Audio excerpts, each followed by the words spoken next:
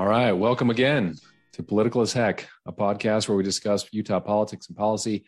I'm Corey Astle, joined by Utah State Senator Todd Weiler. Hey, Todd. Hey, Corey. How are you? I'm doing okay. So yesterday marked 20 years since 9/11. Can you believe that? I mean, I can't hardly believe it's been that long. Yeah, it's amazing, really. I think it's worth taking a minute to reflect on that day and what it meant for America and the world. So why don't we start here by, I'm just going to ask you, where were you when the planes hit the World Trade Towers? Well, it was pretty early in Utah. I was actually at the gym and I was working out and I could see the TV. There were little TVs by all of the cardio machines, but I wasn't on one, and I could see the World Trade Center and it was smoking. There was smoking coming out of it. And I don't know how many people remember, but on February 23rd, I think it was 1992, there was a terrorist attack, and they had blown up a car underneath one of the World Trade Centers. Yeah, Khobar and Tower. So my first thought was, why are they replaying this video from 9 years ago? And I remember that was February 23rd because it was my wife's birthday. And then I finally jumped on the treadmill and plugged in my headphones just before the second plane hit. And I remember thinking, that's so weird. How could a pilot be so off course that they hit one of the World Trade Centers? Because it hadn't dawned on me that this was intentional. And I wondered if they had a heart attack. And then when the second one hit, it's like the penny dropped. It's like, oh my gosh, we're under attack. So I was a little bit slow to figure out what was going on. I probably wasn't the only one, but I came home and told my wife, and my 28-year-old son tells me he remembers, leaving for school, and I was showing him the TV and telling him what was happening. Just a crazy, crazy day. Yeah, I had some similar stories. So I was in Salt Lake Community College, and I think an institute class, and at the very beginning of the class, someone had come in and said, "Oh, a plane crashed into a building in New York." I'm like, "Oh, interesting. Okay, go on with the class." And then when we came out, I walked across this gym where a bunch of people were collected, standing, looking at a TV. And within 2 minutes of walking over to that TV, the second plane crashed right into the second plane in second tower. And you're like, oh my gosh, same as you. My thought was, this is not just some idiot pilot. This is a big deal. Yeah. And I remember just being completely transfixed, completely locked to the TV for days and days and days. And we all thought that was just the first wave. I mean, for those of us that were adults, I remember I took my little TV to work. I went to my law firm that day, but I worked in a skyscraper downtown Salt Lake, and we were all wondering, was a plane going to fly into our skyscraper? And I kept on thinking, well, we're just little old Salt Lake. Why would any terrorists care about us? But you just don't know. You just don't know. Yeah, and I mean, you had the Pentagon hit, and then the Pennsylvania crash, and I think it's hard to express, I think, to folks who are even a little bit younger. I mean, there was a feeling that this was just the beginning. And for the first time, we all felt unsafe. And I remember just spending hours and hours thinking about what should I do as a result of this. And I think a lot of people were, a lot of soul searching during that time. But as a corollary, I mean, again, I think it's hard to overestimate the magnitude of what came after 9/11. We had the war in Afghanistan that has come to an end just in the last few weeks, and a very abrupt end. Abrupt end, and the war in Iraq that completely overwhelmed the Bush administration, especially the second half. So how do you think the world has changed in the last 20 years? Well, I mean, initially for a few days, weeks, or months after 9/11, I think we were probably, I felt the most unifying that we were as a country. People kind of put partisan politics aside, but boy, that sure didn't last long. Now I think the last couple of years we've been as divided or more divided, I think, than we've ever been. I don't remember the unrest with the Vietnam War and things like that. So I'm not saying that we've never been divided before, but this is pretty bad now. How has the world changed? I mean, boy, more ways than I can probably articulate, but number one, I think a lot of people are a lot less naive than they were, back then in terms of what's happening or, I don't think people believe anymore that if something happens 2,000 miles away, it can't affect them, because it can. And I'm grateful for our technological advances. There were cell phones back then, but they weren't smartphones. They weren't nearly as ubiquitous as they are now. And, we have the drone technology and the satellite technology now. If something like this happened now, we would be able to respond, I think, a lot quicker, a lot sooner than we could back then.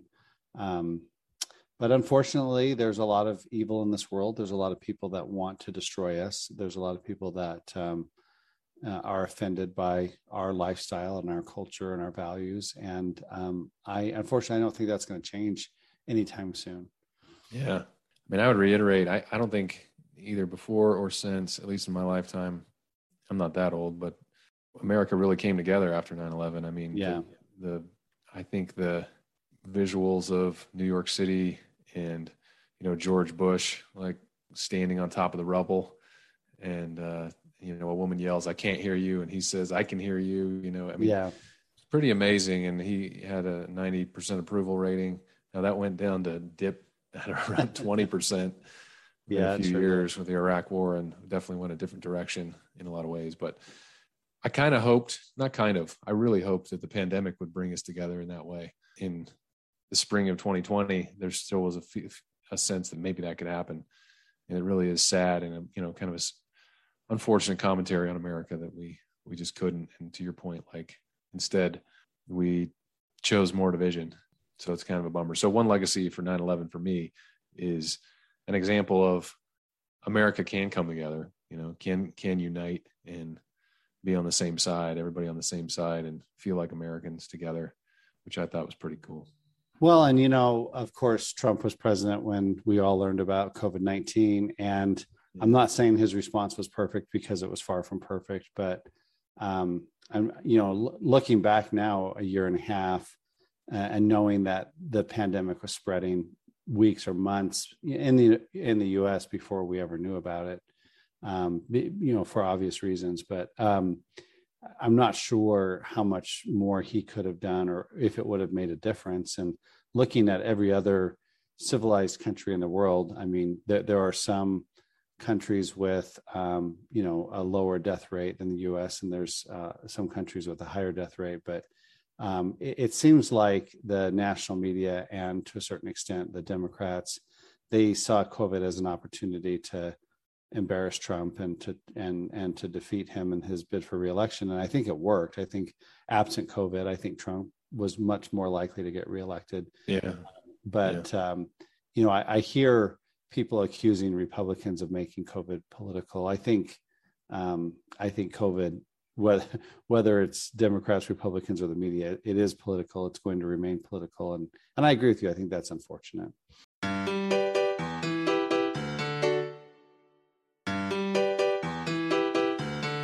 So Biden announced a vaccine mandate. Some people are pushing back on the word mandate, because there is an option for people to get tested once a week, which seems punitive. And there's been no mention of who would pay for those tests, because they're not free. But up until now, including Jen Psaki, as recently as July, denied that they would go with a mandate. And now they've kind of jumped in with both feet. So is this going to work, Corey, or will it backfire? Well, just as you said, he's been saying for weeks that he didn't have the authority to do this. But it's worth stepping back. So there's two pieces. The first is a mandate for all government contractors, and there is no escape hatch there. It is a full mandate. So it's still not clear how many employees are impacted if your company has government contracts. So it could be employees working on that contract alone, or it could capture all employees at your company if you have any government contracts. So those rules still need to be written. And the second is the more breathtaking of the two, which is the OSHA Emergency Temporary Standard. So OSHA is the Occupational Safety and Health Administration. And this rule is going to say that all employers of 100 or more employees, every employee must either get vaccinated or submit to regular testing. And like you said, it's unclear whether Biden expects the company to pay for the cost of regular testing, or whether he intends to repurpose funds, or probably pull it out of the border wall or something. But in any make case, the employer pay for it, and it probably make the employer. That's most likely what's going to happen, but we'll have to see. But I think this will rank among the most jaw-dropping power grabs in executive branch history. And you and I have already said this before. I've said this before, and I would stipulate again that vaccines work, and everyone within the sound of my voice should expect to contract COVID. That's the truth. I work with some of the most sophisticated analytics companies in the world, and they're really starting to say that what they're seeing is that basically everyone was going to catch COVID. The question is whether you catch it having been vaccinated or unvaccinated. Yeah. The vaccines will save your life. So please, anyone listening, take the vaccine. But that said, this move by President Biden is going to be litigated. OSHA is this tiny agency charged with workplace safety programs like hard hats and ergonomic chairs. You know of them because in every office there's these safety rules on the wall that you're, on your first day of work, you're mandated to read, and you're like, why am I reading these? But just like the CDC imposing an eviction ban well outside of its authority, that's what OSHA here, they think they found a back door, even though, like, Biden said for several weeks that he didn't have the authority to do this, but now they think, oh, actually, maybe we do. I just found this at the bottom of a hat. And but health and welfare are the purview of state law, and this is an entirely new level of command and control from Washington, D.C. I think a lot of people would agree with that. So I think, this president won't rest until the federal government controls every aspect of your life. I fully expect the rule will quickly tie up in court. Yeah. One thing we didn't mention is there's a purported $14,000 per incident. Yeah, per incident. And so my best guess right now is this mandate will never go into effect. Right now, we have an announcement, but there's no verbiage for unions to review, for employers to review, for governors or attorney generals to litigate.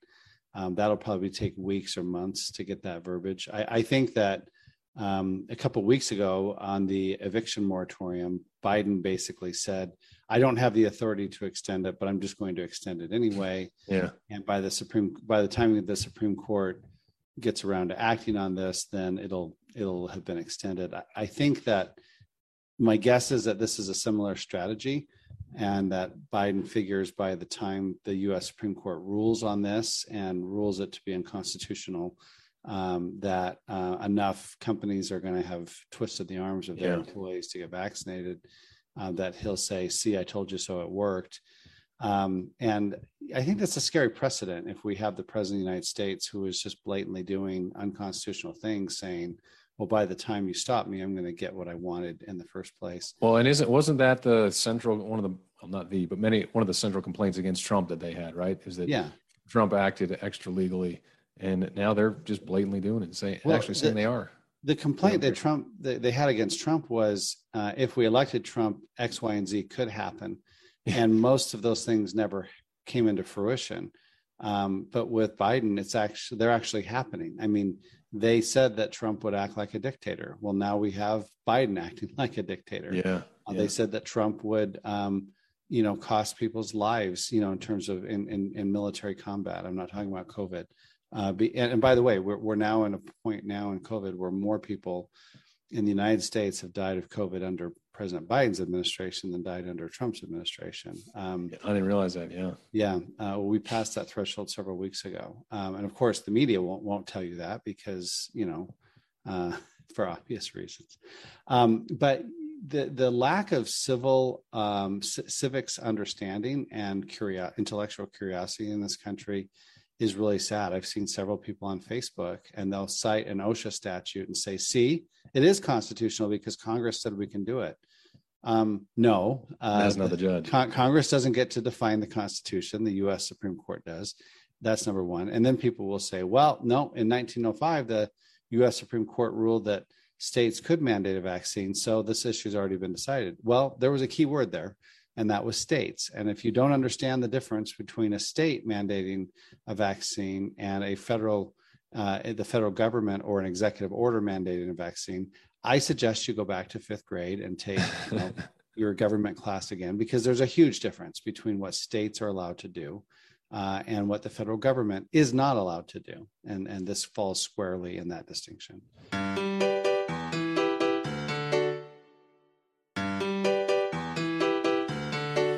So we've talked this week about the massive $3.5 trillion social spending package that the Democrats are working to ram through Congress using the partisan special process of a budget reconciliation.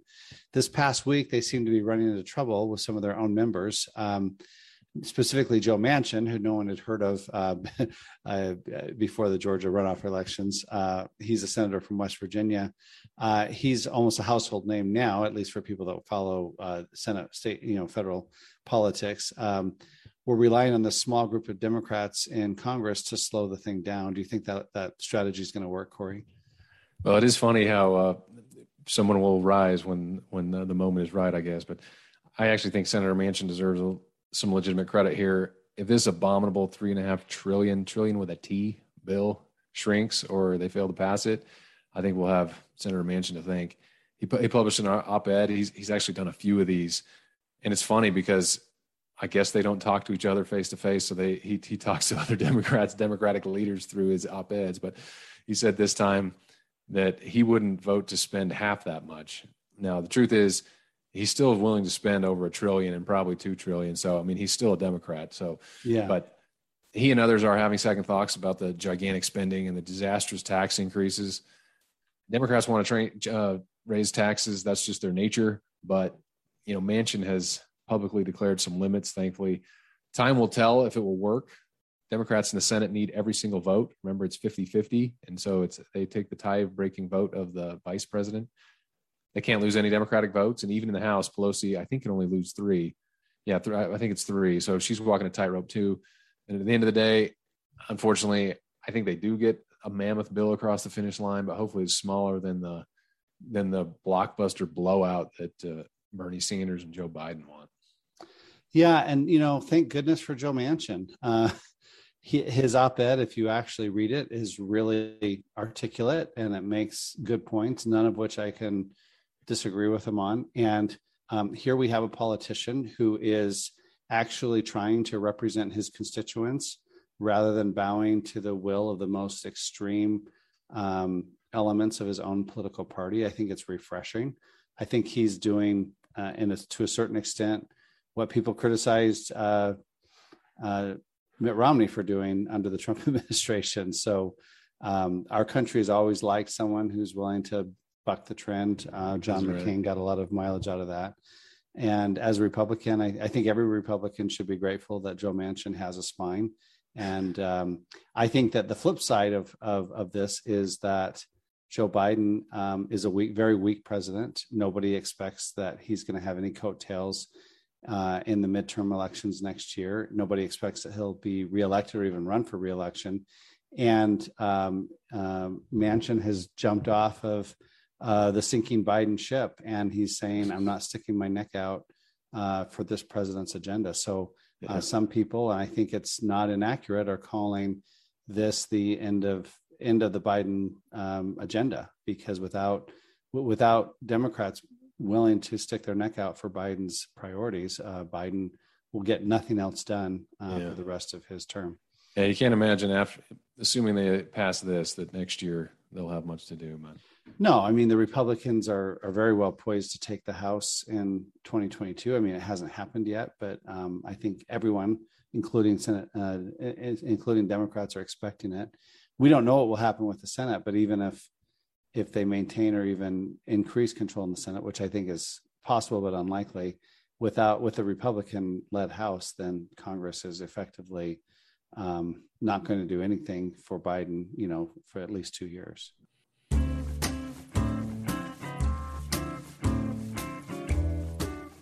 All right, well, the Cook Political Report rates Utah's 4th congressional district held by Burgess Owens as, quote, no or minimal risk of flipping parties. So in other words, the Cook team, very reputable. I've been a big fan of theirs for many years. They do great stuff. They predict that Owens should easily win re-election. So Todd, what do you think? Are they right? Well, I think it's premature because right now the legislature is in the process of redrawing his district. So they're basically making a prediction on a district that hasn't been redrawn. But the odds of the legislature redrawing the district to favor a Democrat, I think, are extremely low. And so I think they are right. I think they are right, and I didn't read the report, but I'm hoping that they're acknowledging that. I mean, I my guess is their prediction is based on the current boundaries in the district, and that district has grown faster than some of the other congressional districts in Utah. I mean, also doesn't it more or less assume that Ben McAdams doesn't get back in the race? I'm not saying Ben would win, but no, I think they're saying that even if Ben gets back in the race, that he's not going to win, and I think that's the safe assumption since Ben couldn't win that race in a. That's a safe assumption, but is it no or minimal risk? I don't know. I mean, you still have. Yeah, that seems pretty strong. But, I just have to assume that they're weighing in the fact that the legislature will probably beef up the Republican credentials in that district a little bit at the expense of either Chris Stewart or Blake Moore. That's probably right. Or John Curtis, I guess. And we can't imagine who the other challengers at this point would even be. So yeah, well, he has one announced that no one's heard of. There's one guy already running against him. I can't even think of his name. So, okay. So BYU formally accepted an invite to join the Big 12. So we've now got 2 Utah football programs as of 2023 who will be in the Big 5 P5 conferences. Are you excited about this, Corey? Oh, this is a long time coming, and I know we have some Ute fans, I'm sure, who are listening, but hey, look, you want to have tougher competition too, right? I mean, I don't know that BYU's had a better weekend in the last 15 years than this weekend. Not since 1984. Getting accepted into the Big 12. Yes, Texas and Oklahoma are not going to be there, but it's still serious, and I think it'll last. If the current plans remain, we will overlap with Texas by 1 year. Oh, by a year, yeah, which will be great. And hopefully we play both of them. But yeah, and then finally getting that monkey off our backs after a decade. Yeah, winning last night. I'll be honest with you. I know this is shame. I didn't watch it because I was worried I was going to be pissed off. So. Well, I didn't let myself get excited about the Big 12 invite because I got really excited in 2010 or 2011 and just felt stupid. And I got a little bit excited 5 or 6 years ago and just felt embarrassed. And I'm just like, yeah, fool me once, shame on me. But I figured it was going to happen, but I couldn't let myself, emotionally, I just had to stay guarded. And I've kind of become the same way with rivalry week. Cause you get burned 4, 5, 6, 7, 8 times. Exactly. I was at that game at Rice-Eccles Stadium when Zach Wilson led the team to a 21-0 lead over Utah 2 or 3 years ago, and we still lost that game. So in the third quarter or fourth quarter, when it looked like Utah was going to start a comeback, I'm like, oh boy, here we go again. But I will say the game did feel different. I mean, there were several of these rivalry games where it was BYU causing a fumble or two in the first quarter. Yeah, it's just one fumble or another. And it just felt like, that the Utes showed up ready to play and we were standing there with our tails between our legs. And it kind of felt the opposite last night. It felt like BYU had a jump on them. It felt like our quarterback got better each quarter and their quarterback got worse each quarter. I mean, they have some talented players on there, but we were picked by, the odds makers to lose by 7. Yeah. So that's a 2 touchdown swing. All right. We're overtime. Great stuff. All right. Thanks, Corey. Yep. Thanks. Catch everybody next week.